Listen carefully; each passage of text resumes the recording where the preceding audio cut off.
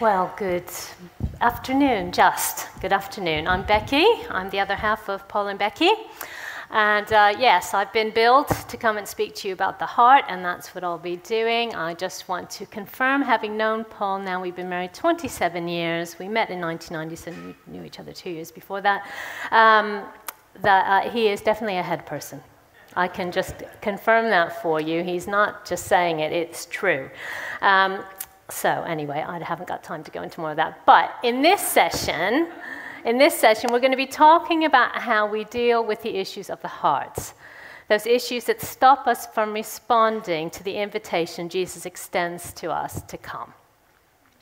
Because if we've been hurt, and all of us will have been in one way or another, those things can hold us back, even when we want to say yes to Jesus and we desperately want to step out of the boat.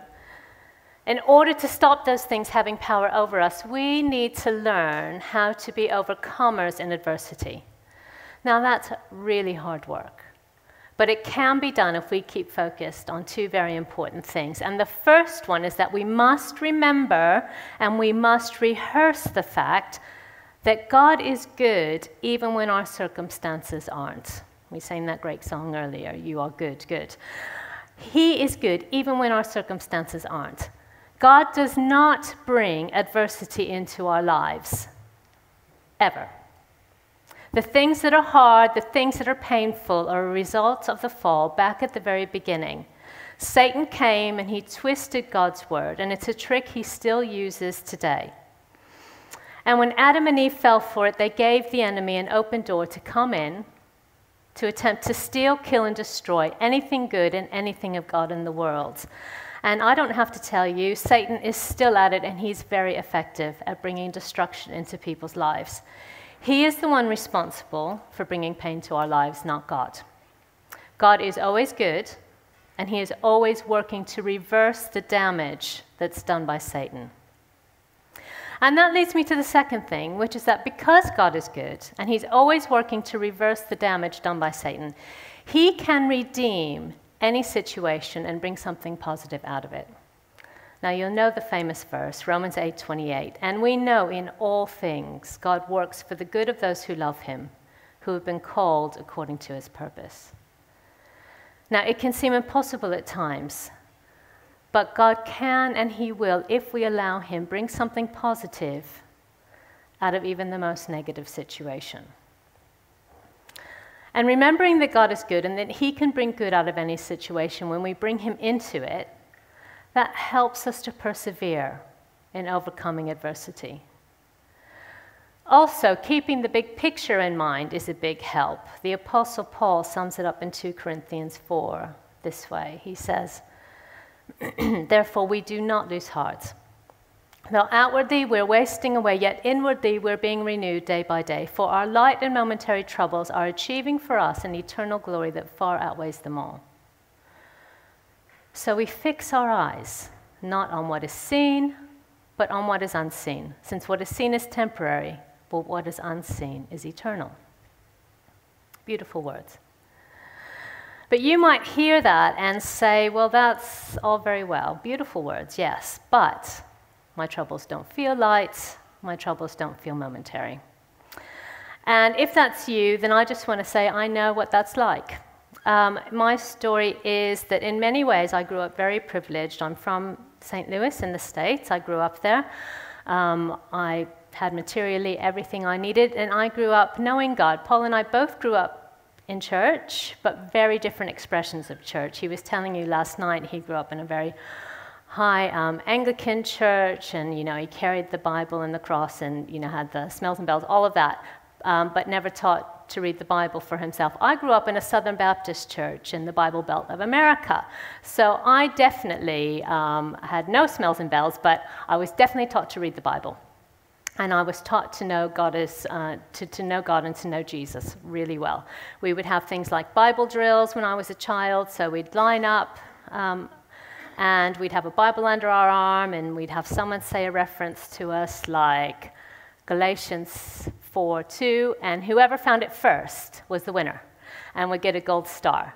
And we had memory verses every Sunday, and if you came back, you learned your verse during the week, you came back on the Sunday to Sunday school, you'd get a gold star, and if you got a gold star every Sunday for a month, you got a little prize. So I was definitely taught to know my Bible. Very different experience from Paul, and I'm so, so grateful for that. I'm so grateful to have that foundation in my life. I was taught to know God, I was taught to know Jesus, and I asked Jesus to live in my heart repeatedly when I was about 4 and 5 years old. So I've known God in my life, all my life. So in that way, very privileged. The other side of it is that my family had a lot of tragedy in it. My parents have had 3 children die. So I had a brother who died before I was born. He had an epileptic seizure when he was 18 months old. My mother found him smothered when she went in the morning in his blankets. I do have an older sister, a surviving older sister. She was born 9 months and 1 day after my parents got married. Very important. My dad always says the 1 day because they came from good Christian families. So my older sister, 9 months and 1 day, born after my parents. She's 6 years older than me. Then my brother, who died at 18 months. And then my mother also had a stillbirth, but then I came along. And then 2 years after me, I had a sister who was born, and she got bacterial meningitis at 6 months. So she survived that, but she was left severely brain damaged. And so my memories of her, she survived till I was 5 and she was 3. My memories of her were just, she couldn't do anything apart from swallow. So everything had to be done for her by my mother.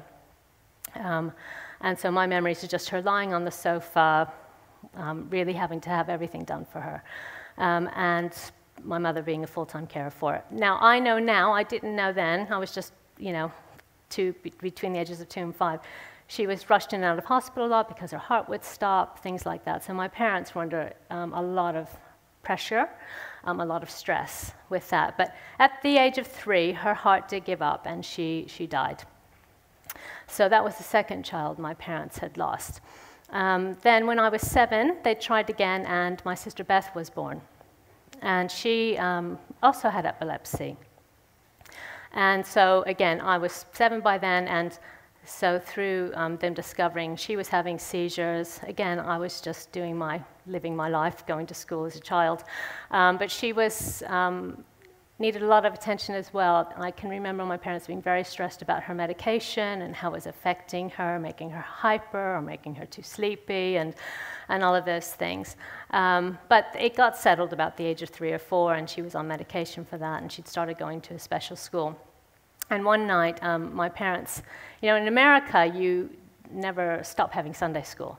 So you have Sunday school whatever age you are in America. And so my parents taught a Sunday school class for adults. And one evening they were going to visit someone who'd come new to their class on Sunday. So they'd gone out for an hour or so, and this was quite normal. And they left me in charge. I was 13 by then. And this night my sister Beth was having a bath, and this was all very normal, and I was playing the piano. And what happened was that she'd called to me and said, "Becky, I want to come out now." And I said, "All right, I'll be there in a minute." I was playing the piano. I didn't want to be bothered to stop what I was doing. But unfortunately, in the time between her calling me and me stopping playing and going to get her, she'd had a seizure. So when I opened the door, I found her floating in the water, face down in the water. So I had to, panic, as you can imagine, pull her out, call the emergency services, in a complete, just didn't know what to do. Got her dressed because I didn't know what else to do. All the time I'm praying, "God, please don't let her be dead. Please don't let her be dead." No, actually, I couldn't say the word dead because I'm, "Please let her be alive. Please let her be alive." And just called, and then the emergency services came, and my parents came home with the flashing lights outside. And you can imagine for them, they've already had 2 children die. They come home to flashing lights, came in, "What's going on? What happened? What did you do?" So they took my sister off, put her on a ventilator, but she died 3 days later. So for my parents, this is the 3rd child they've lost. And for me, as a 13-year-old, you can imagine this was a hugely traumatic experience for me. Now, all of us had our faith in God, still strong, but trying to make sense of it. So what happened was we just kind of got on with life after that. So I think my parents, I think now that wouldn't be allowed to happen. I'd probably have had to have some kind of counseling or post-traumatic stress, dealing with that sort of thing. But then what happened was we just went through the motions. For me, I was definitely going through the motions. Just went through the motions of the funeral. I just completely shut down. Went through the motions, and then I just went back to school like nothing had happened. And for my parents, I think they were in such deep grief and couldn't believe they'd lost another child. And they felt terribly guilty because people were saying to them, well, where were you when this happened? And things like that. So our ways of coping was just to get on with life. And so I went on to school. I pretended it didn't happen. I just completely detached myself from it. And that worked for a while. And it will work for a while, to just shove it down, pretend it didn't happen. But it won't work forever. I realize it's kind of like a zombie, you know, if you bury something alive, it will come back. So I buried it. I like to think of it as like a bin. And I think we all have a bin in our souls. And in that bin, we put all the things we don't want to deal with, what we consider the rubbish of our lives. We put that in, and then we put the lid on tight. And that's okay, because rubbish does go in the bin, but if you don't deal with your bin, then it will really start to stink. And so with my metaphor, if we don't let the Holy Spirit come and deal with what's in our bin, it will start to stink and it will ripple out into the rest of our lives. So I had my bin, and I put this experience into my bin. I put the lid on tight, and no way was I letting anybody touch my bin, because it was too scary and too painful to do so. So I got on with life, as I said. I went to school, did well at school. I had lots of friends, you know, just normal teenage, good girl, growing up like that. And whenever memories would come of my sister or someone would bring her up, I would immediately shut it down. Or I'd escape. No way was I going there or letting anybody talk about it. I felt basically like I'd killed my sister. I felt so much guilt and so much shame that it completely controlled me. I didn't know that because I detached myself, but that was the reality of what was going on. And it wasn't until I came to England in 1990 that God finally got his chance to start helping me to deal with this, because I do believe that all through my teenage years, God was pursuing me and trying to get me to take the lid off my bin so he could help me and release me from the guilt and the shame I felt. But I wouldn't let him. So when memories of my sister would come up when I was having quiet times or in times of worship or anything like that, if a memory would start to surface or as I was going to sleep, I would immediately shut it down because I couldn't go there. But that was God trying to help me, really, trying to help me to face it so I could be healed of the damage that had been done. But I refused to cooperate.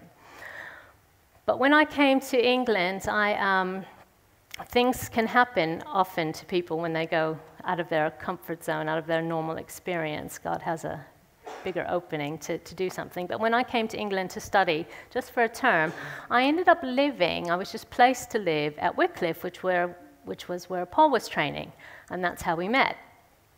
Also, I met the famous John Peters. And what happened was that in the first week of my being there, I was standing outside the phone box one night, because we had phone boxes then, and I'd had to make a phone call back to the States because I'd been in a minor car accident before I'd come out. And I'd been, someone had gone into the back of me, and I'd had someone else in the car, and I had a bit of whiplash in my neck, and so I had to call the insurance company. And so John Peters walked by, and he said, "Oh, hi, what are you doing?" And I said, "Oh, I just have to make a phone call. I've got to call an insurance company," and told him the story. He said, "Oh, have you got some pain? Can I pray for you?" And I said, of course, I was a good Christian girl, remember?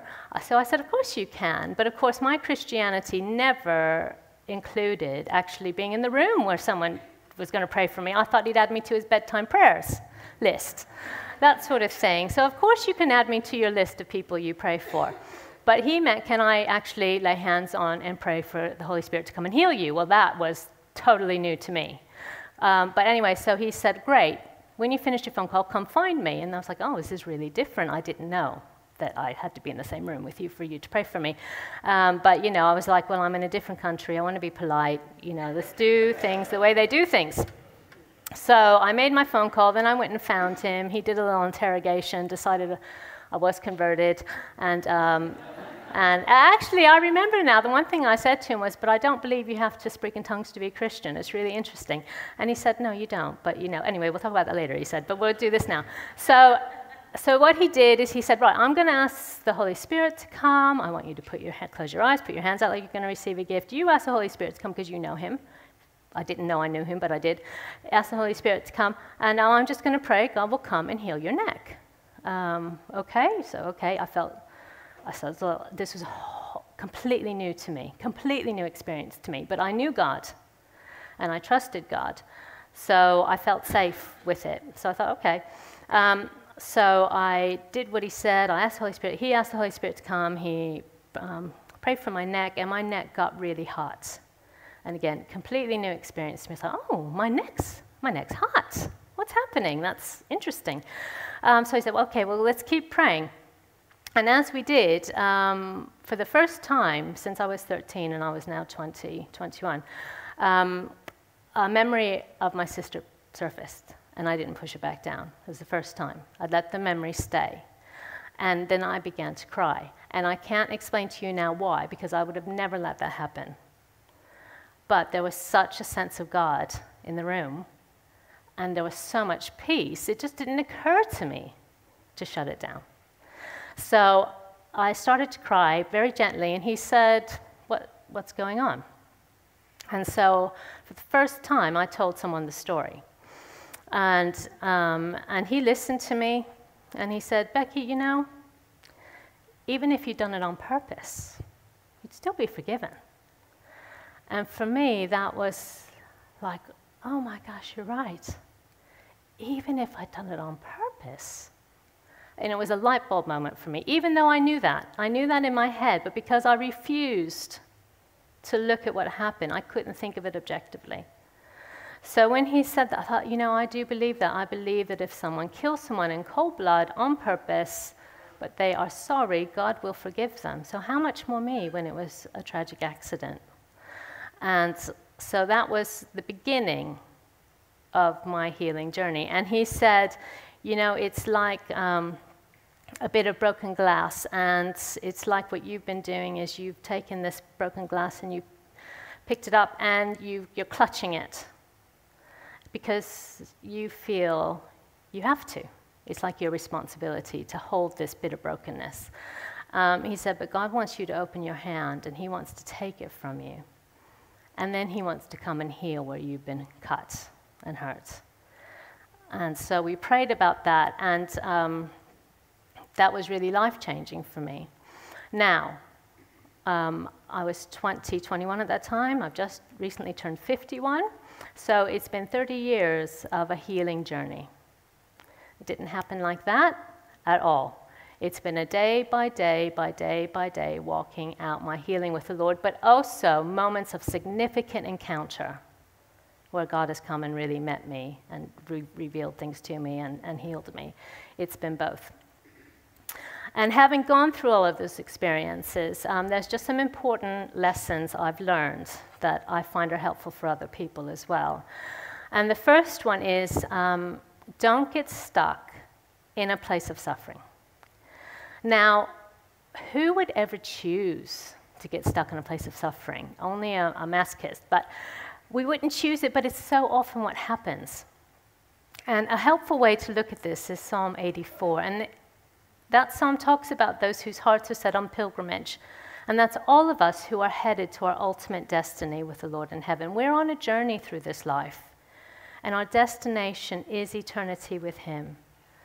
And that psalm says, blessed are those whose strength is in you, who have set their hearts on pilgrimage. As they pass through the valley of Baca, they make it a place of springs. The autumn rains also cover it with pools. They go from strength to strength till each appears before God in Zion. Now, scholars agree that the valley of Baca means the valley of weeping or the valley of tears. So I'd like to read that again with that in mind. Blessed are those whose strength is in you, who have set their hearts on pilgrimage. As they pass through the valley of weeping, they make it a place of springs. The autumn rains also cover it with pools. They go from strength to strength, till each appears before God in Zion. Now, the valley of weeping sounds a lot like a time of suffering to me. And according to this psalm, it's a place we all have to pass through on our way to appearing before God in Zion. The question we have to ask ourselves is, have we in any way set up camp and decided to settle in the valley of weeping instead of passing through? And if we have, why? Now, a big reason we might do that is just that we can't see our way out. The valley stretches as far as the eye can see, and we lose hope that there's anything better ahead. So we decide to stop where we are, we hunker down, and we just don't bother carrying on. And I think this must have been a big temptation for David in the years between being a shepherd and being anointed king and then being crowned king. In those in-between years, he was exiled, he was hunted, he was betrayed. Among many other difficult things, he had to hide out in caves, and he was forced to feign insanity even to stay alive at one point.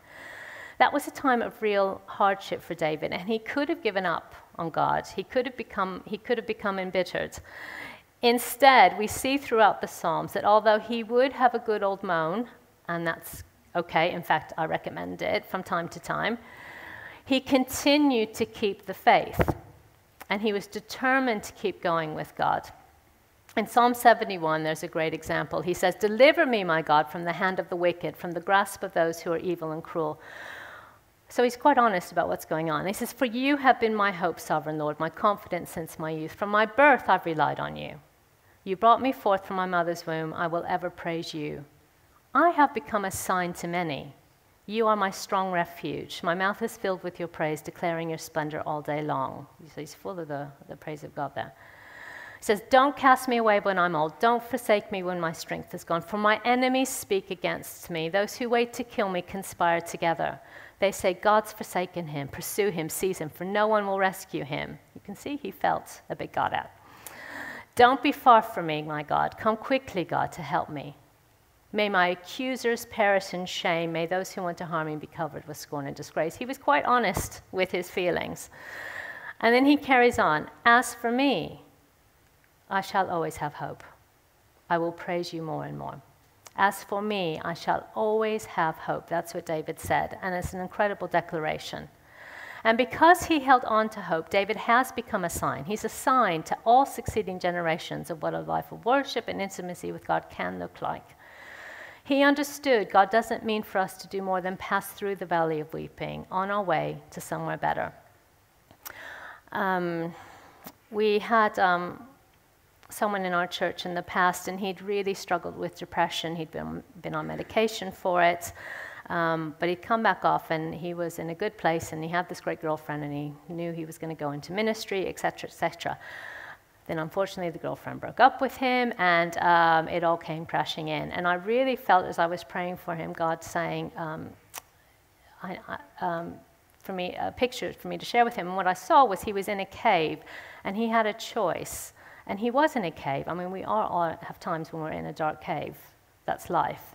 But in this cave, God was saying, you have a choice. It's hard and it's dark, and you don't know the way ahead. But if you keep making the effort to feel your way ahead, I could see in this picture very soon he was going to turn a corner, and there was a beautiful field outside, with full of wildflowers and all that pretty stuff, butterflies, etc. So he just had to keep going. He'd get to that sort of promised land.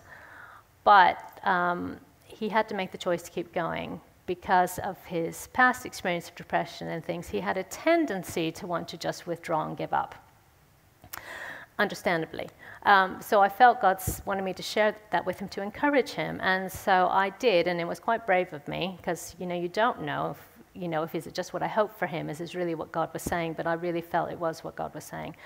And to his credit, he really did make an effort to stay engaged, whereas he could have decided not to do the things that were going on in the church calendar and other things. He did keep going to things. And because of that, he met his now wife, who was with us on placement for just 3 weeks. So if he hadn't kept engaged, going to our international evening we had and some barn dance thing and coming out for dinner, he would have never met who's now his wife he has 2 children with, and they've just gone to plant a church. So he had a vision for what his life was going to be. It didn't work out the way he thought. He could have given up, but he didn't, and he did what he thought was his destiny has come to pass. So that point is to just keep your hearts open to hope. That helps you get stuck, helps you not to get stuck in that place of suffering. Because times of suffering, they're like this. When we go through something difficult in life, whatever it is, we are wounded. We're wounded the same way a soldier is on the battlefield. Some wounds soldiers pick up are more serious than others, and some take longer to heal than others. But those that aren't mortal, that don't kill outright, they need to be treated so no infection takes hold, and so that he or she is given the best chance to fully recover. And that's like the wounds we receive, because we're in a spiritual battle. And when we are wounded, emotionally, mentally, or spiritually, and often all three go together, we need to guard that we don't pick up an infection that can spread from the wound to the healthy places, an infection like unforgiveness, bitterness, a sense of rejection, shame, self-pity, to name a few. And even if we are careful not to allow infection to spread, we also need to do what's necessary to allow healing to take place by not denying we're wounded on the one hand, which is what I did for so many years, or on the other, by not continually inspecting and focusing on the wound. And worst of all, metaphorically picking the scabs off it to see how it's healing. So we need to get that right. And that means we need to move beyond our disappointments and we need to get reappointed. Now, you know there's many ways for disappointments to enter our life. Disappointment can come through relationship breakdown. It can be through abuse, through illness, our own or someone else's. Come through tragedy, come through loss of employment, bereavement, unmet expectations, infertility, singleness when you'd hoped to be married, career not working out the way you wanted. All these things are common to us as human beings. In fact, we know that Jesus promised us, one of the promises we don't like so much, but he promised us in John 16, in this world you will have trouble. These struggles are a part of life, and if we don't move on from them, we will get stuck in that place of disappointment, which leads to discouragement, which will lead to depression, which can often then lead to despair, that getting stuck in suffering. But the good news is that Jesus didn't stop with promising us we'd have trouble. He carried on. And he said, but take heart, or cheer up, because I have overcome the world. God's always wanting to meet us in our place of disappointment and wanting to reappoint us. He's always willing to comfort us and give us fresh vision and hope. But we have to be willing to face the pain and make the journey with him. And that means we can't blame God when things go wrong in our lives. This is so huge for us. We have to get over the betrayal barrier where God is concerned. Now, R.T. Kendall, that great Christian teacher, preacher, writer, said, all Christians experience disappointment, but 90% never get over the betrayal barrier. We find it hard to move on when we feel that God has let us down. Now, if we don't allow ourselves to think that way about God, because we're good boys and girls, we find it hard to move on when life hasn't lived up to our expectations. But if we're Christians and we believe God is in control of our lives, we will most likely somewhere, whether we admit it or not, hold him responsible for where we feel our life has gone wrong, whether we acknowledge it or not. And that's where the betrayal barrier comes in. But as I said before, God is good, and he is not the author of pain in our lives. Now, I've really worked through this myself. Paul and I have 2 children. Rachel's 17, Joshua's 20. They're both on the autistic spectrum. Rachel's very high functioning, very clever young lady. She's never had a friend. She's been bullied, all those things that go with being a bit different.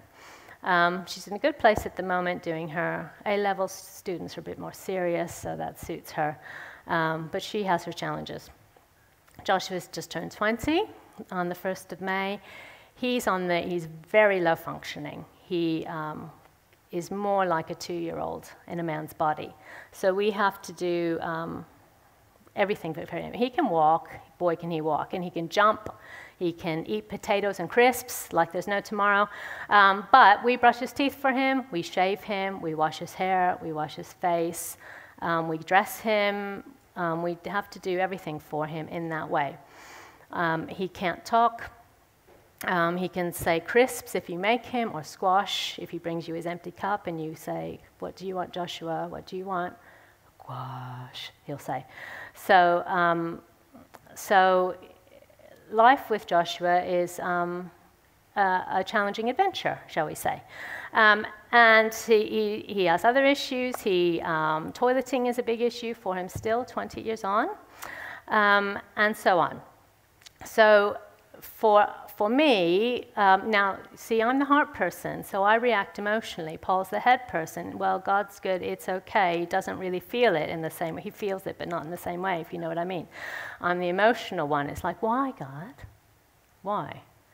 Why did I bother to pray when I was pregnant? All these things, if this is what we were going to have, don't you know, God, we serve you with our lives. Why have you given us this?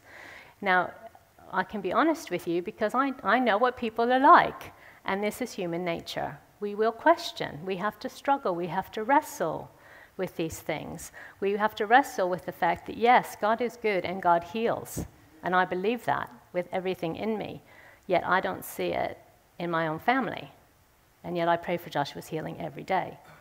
So it's living with that tension of, yes, God is good, but my circumstances aren't what I'd like them to be.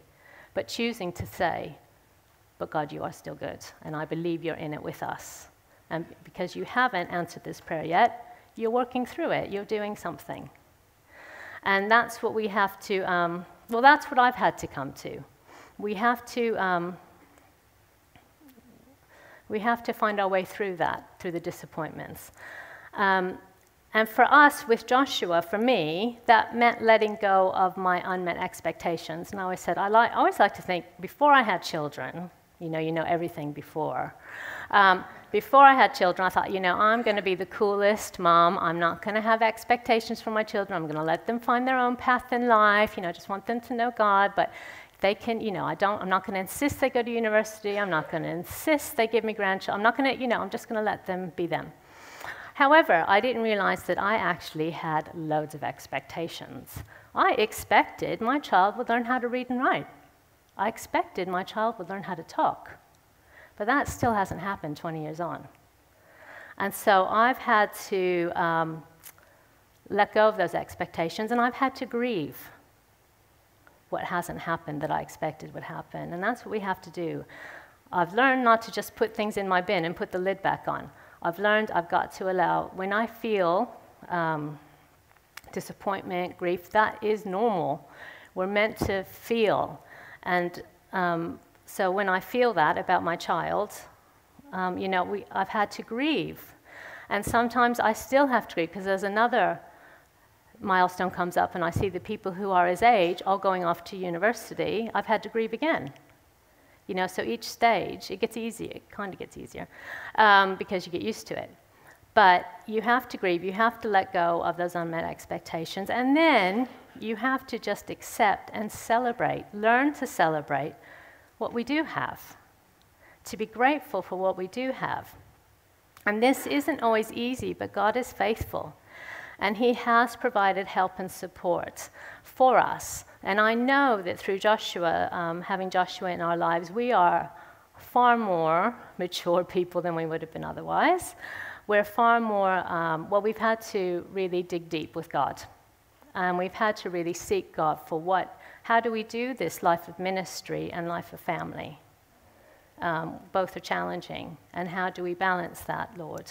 What are you asking us to do? And how are you asking us to live this life?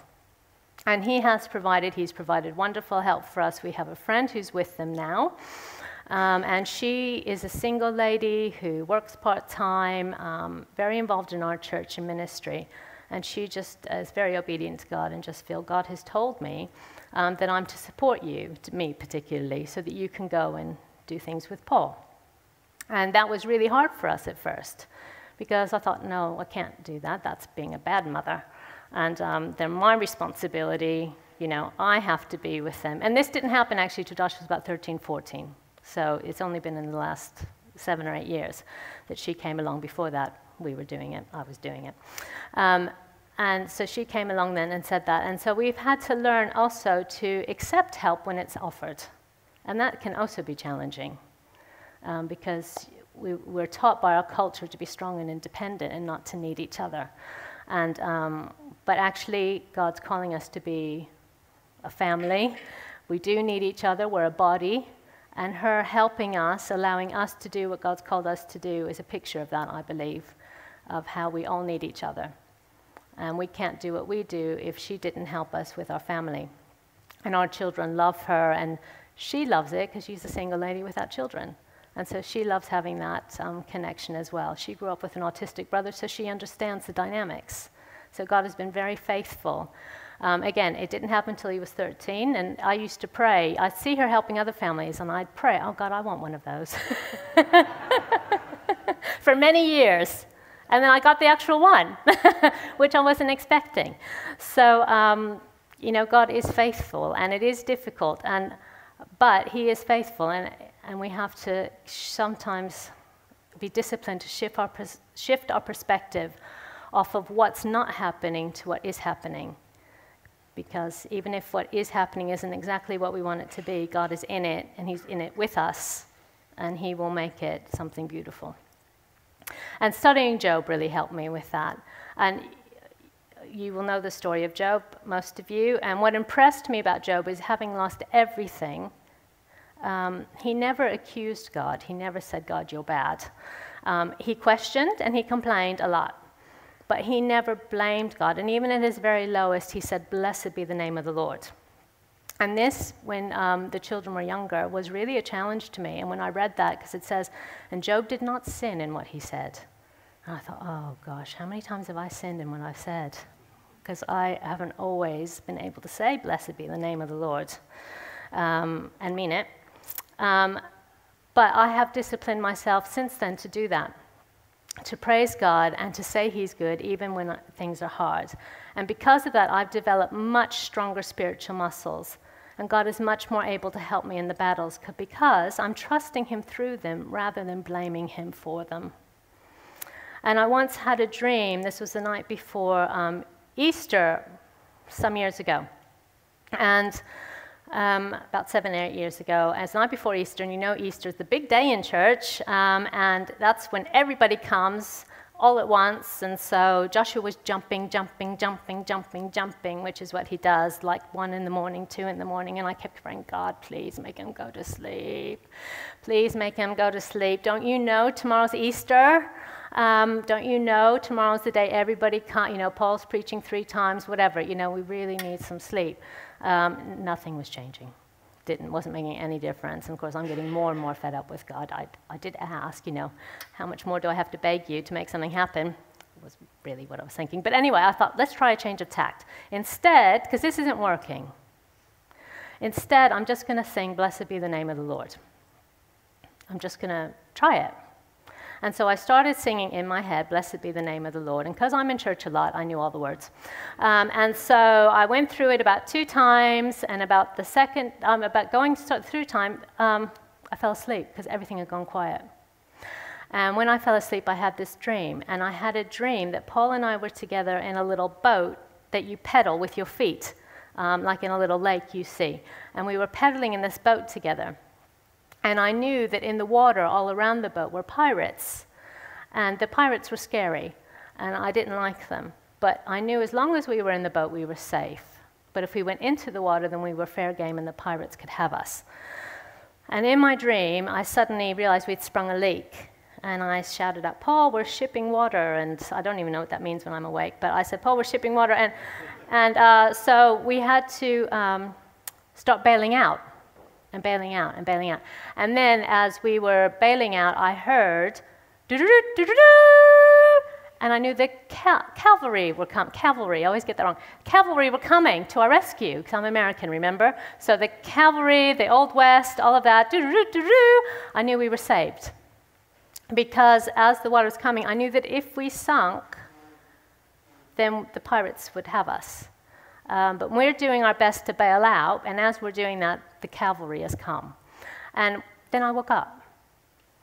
And I thought, well, that was weird. And then I remembered what happened before I went to sleep, and how I'd chosen to stop begging God to make Joshua go to sleep and started singing a worship song to God and meaning it, trying to mean it as best I could.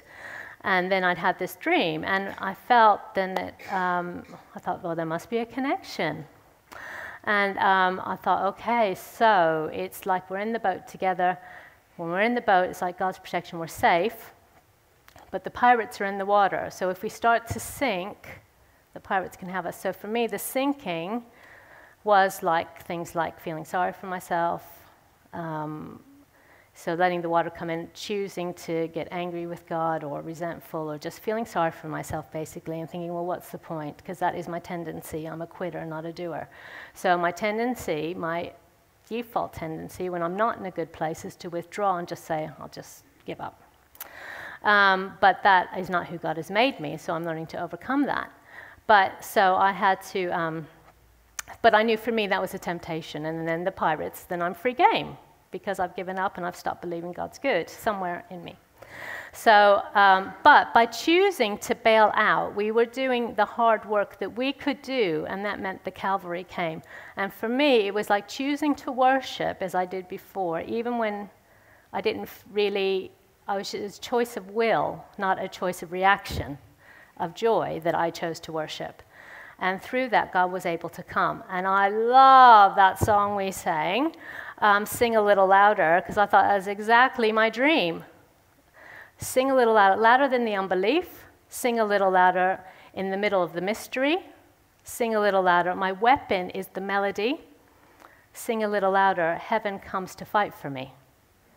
And that is exactly what that dream was showing me. It was by doing my part of worship in the middle of the mystery, louder than the unbelief in me, choosing to believe more than I don't believe, and choosing to go with it. By doing my bit and worshiping God, that is my weapon, and then heaven can come to fight for me. And that's just like my dream. When we're doing the hard work, and it is hard work to choose to worship when you don't feel like it, it's a choice, to say, God, you are good. This hurts, but you are good. But it gets easier the more you do it, because then you make space for God to come in. If you're kind of resentful, kind of blaming God, it's like he can't get in there because you've lost your faith. But if you're saying, God, no, you are good, I don't understand, this is a mystery, I don't understand, but I know you're good, that leaves space for him to come in and do what only he can do. And that's what he's shown me. And I just want to finish, before we have some prayer, with an image God showed me about myself and the work of restoration he's been doing in me. And this began a long time ago, but then my story begins when I was being prayed for at New Wine United about 3 or 4 years ago. And during the time of someone praying for me, I'd had a really powerful encounter with the Lord. And at first I didn't know what he was doing, but because, I've learned to receive it by faith without having to understand it. I just know I need to give him permission to do what he wants, because I know now that whatever he does will be good, no matter what happens in the moment, whether I end up laughing or crying or not feeling anything at all. I know afterwards I'll be better for it. And it's also important you know that in this encounter with the Spirit, the person praying for me never actually said a word I could hear. Now, of course, there are times when we need to pray so those we're praying for can hear us and be blessed by that, but equally, we don't always need to speak. We can let God do the work and the speaking. We just offer ourselves to pray and bless. And we can be praying quietly. She was praying quietly, I know, and in tongues.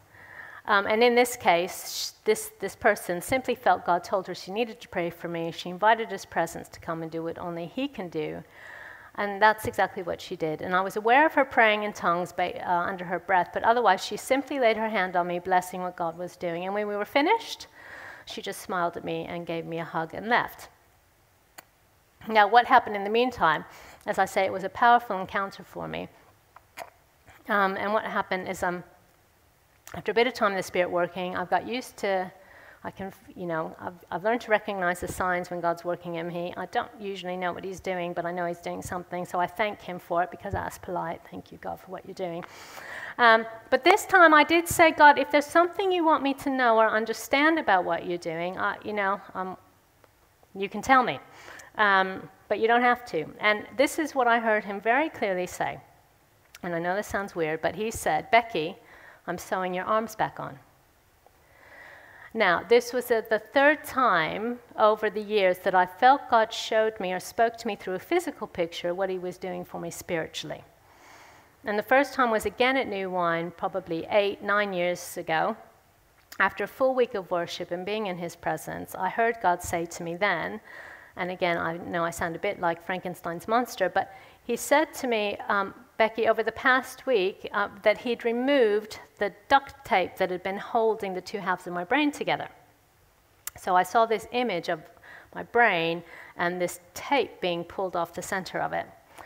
And another time, a few years after that first one, at a third-person date at St. Mary's in Bryanston Square, after allowing the Spirit to work on me, I felt he said he'd been doing surgery on my intestine.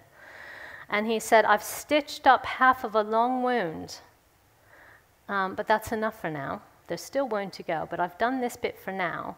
That bit needed to heal, and then he would carry on with some more. So those were the three, starting with the brain to the intestine, and then the most recent one about I'm sewing your arms back on. So after God had told me he was sewing my arms back on, he then carried on to say that I had been blown apart when my sister died, like I'd stepped on a landmine. But since that time, he had been putting me back together bit by bit. He'd been restoring me as I allowed him to.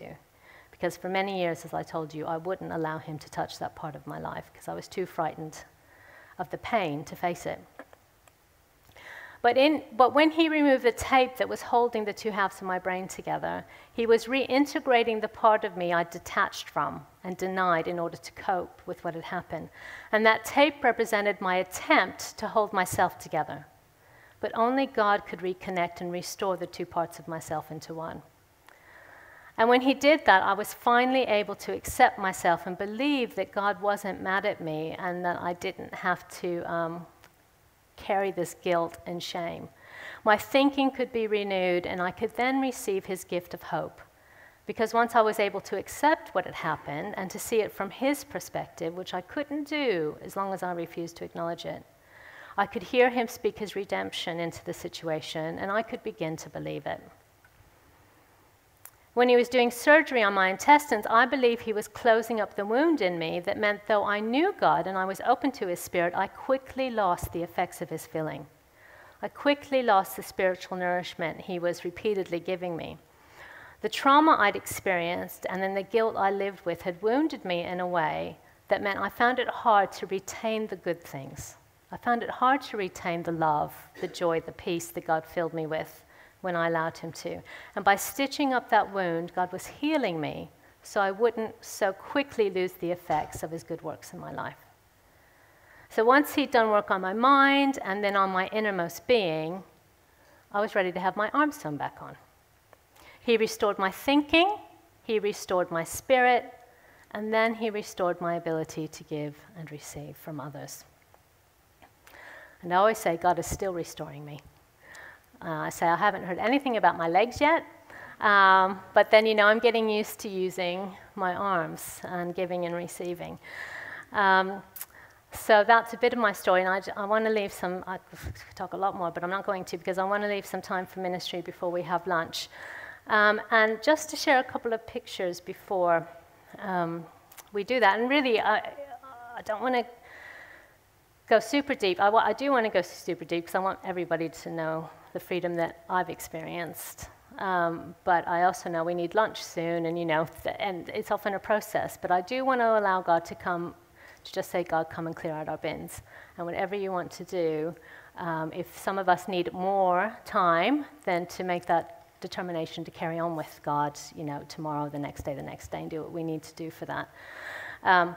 But before I do that, this morning last night I had a picture of I'm not a farmer, I've never lived on a farm, but I could see this big piece of farm machinery that was churning up the earth, getting ready for planting. It was so easy for this machine. It was just turning the earth over.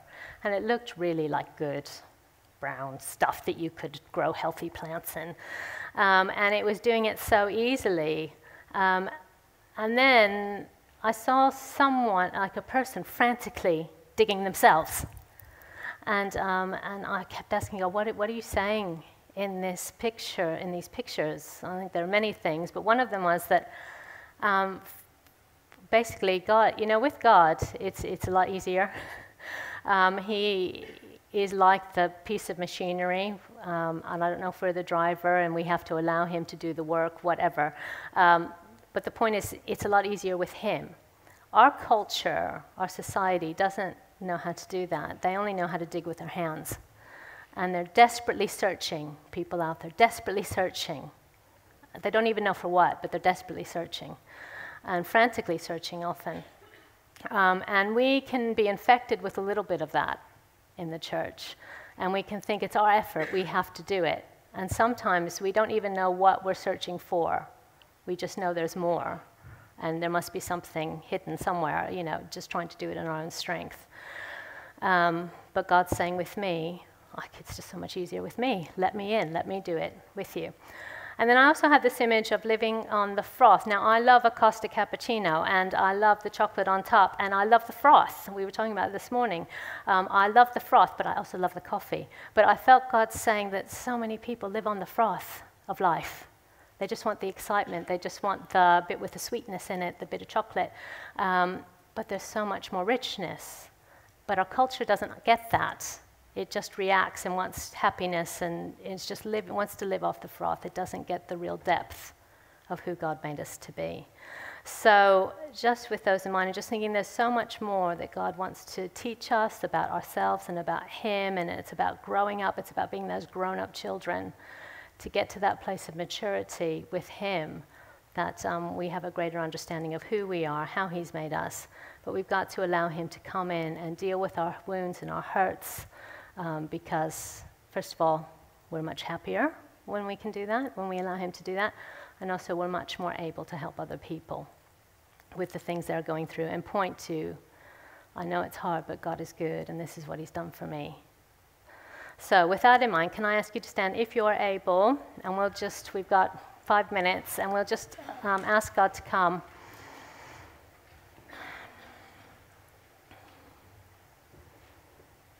So, Holy Spirit, thank you for your presence here. Lord, I want to thank you for the good works you've done in my life. I thank you, Lord, that although things haven't gone to your plan in my life and in my family's life, it's not what you ever intended. But Lord, even in spite of that, you have shown your goodness and you are faithful. And I thank you, Lord, for how what the enemy means for evil, you can turn to good. And that is what you specialize in. So I pray now, Holy Spirit, that you would come and just meet with each one of us. And we just want to give you permission, Lord, to begin in this moment to clear out our bins. And I know from having done this with lots of people that for some people in this room, it'd be like you only have last night to take away rubbish in the bin. It's not like your bin's overflowing. You've just got a bit there, because that's life.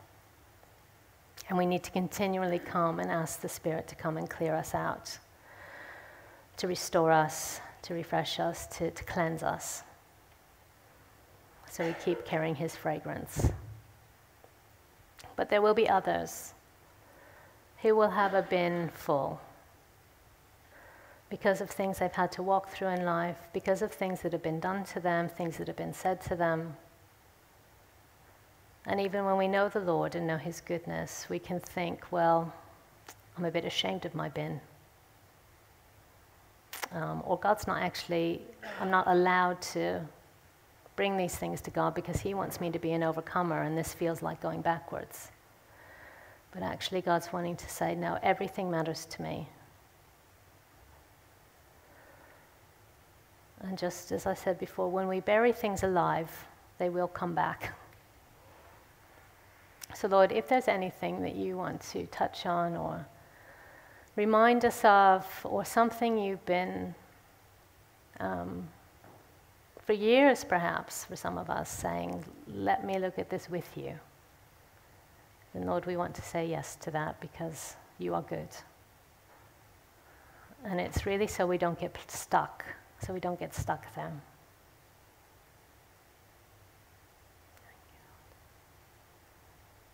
Thank you, Lord. And I just feel God wants to say, I'm just reminded of a lady who came to me in her 80s after I did a talk and said, can I talk to you? And I thought, uh-oh. But she said, I've never believed anyone loves me.